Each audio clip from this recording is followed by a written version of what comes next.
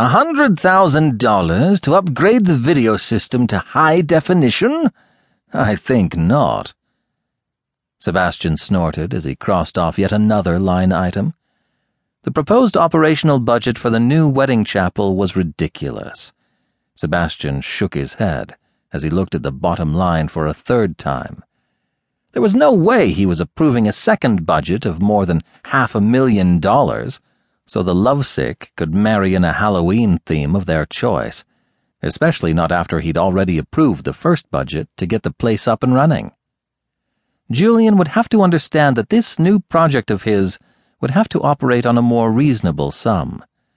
That was, if his playboy brother stayed in town long enough to actually have a conversation. He seemed to spend more time in Las Vegas than he did in Nocturne Falls these days. And if Julian thought he was going to get his usual salary when he wasn't putting in his usual hours, well, that was another thing they'd need to discuss. Sebastian was not about to pick up his brother's slack playing the vampire on duty for the tourists. Thankfully, one of the other vampires in town, Grayson Garrett, had been happy to fill in. Like most vampires, he was well off enough that he didn't need to work. Unlike most vampires, he had his own sort of magic that allowed him to daywalk, like all of the Ellinghams, meaning he could fill in whatever shifts necessary. Sebastian suspected the secret was an old Roma spell from Grayson's past. The Romani were a people with their own magic. Sebastian knew that much. He also knew Grayson Garrett wasn't the man's real name, but many vampires changed their names as time went on for various reasons, none of which Sebastian cared about. The man was a hard worker and readily available, unlike Julian. Sebastian ran his tongue over his fangs and went back to the budget, picking out another of the line items. Nearly $40,000 alone for decor in a fourth themed room. What kind of theme was newlywed and nearly dead anyway? Julian had clearly been swayed by Delaney and Corette on this, but Sebastian wasn't about to let his youngest brother spend like a drunken sailor because of the women in their family and their cockamamie ideas about this new venture. He crossed out the on-site photographer. There were plenty in town. If people wanted pictures of this nonsense, they could hire one of those. No need to keep one on staff. The door to his study flew open. "Sir."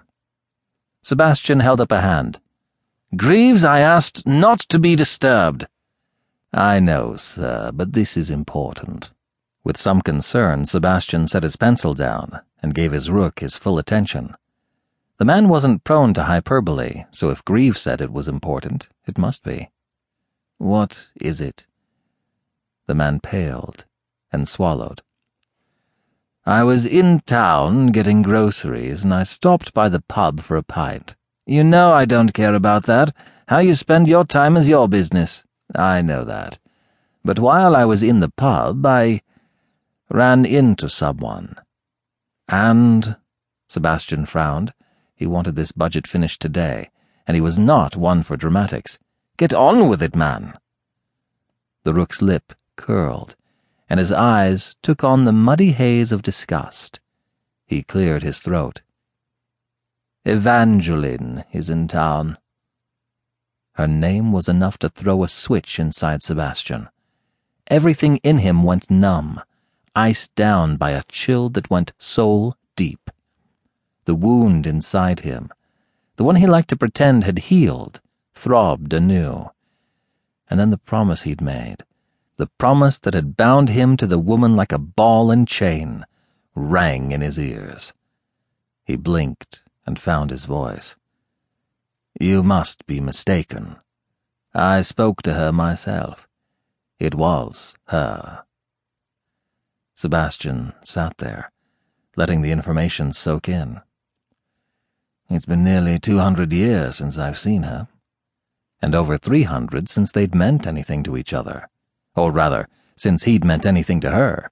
Over 300 years since she'd walked out and left him with the wrenching conclusion that he was not enough for her.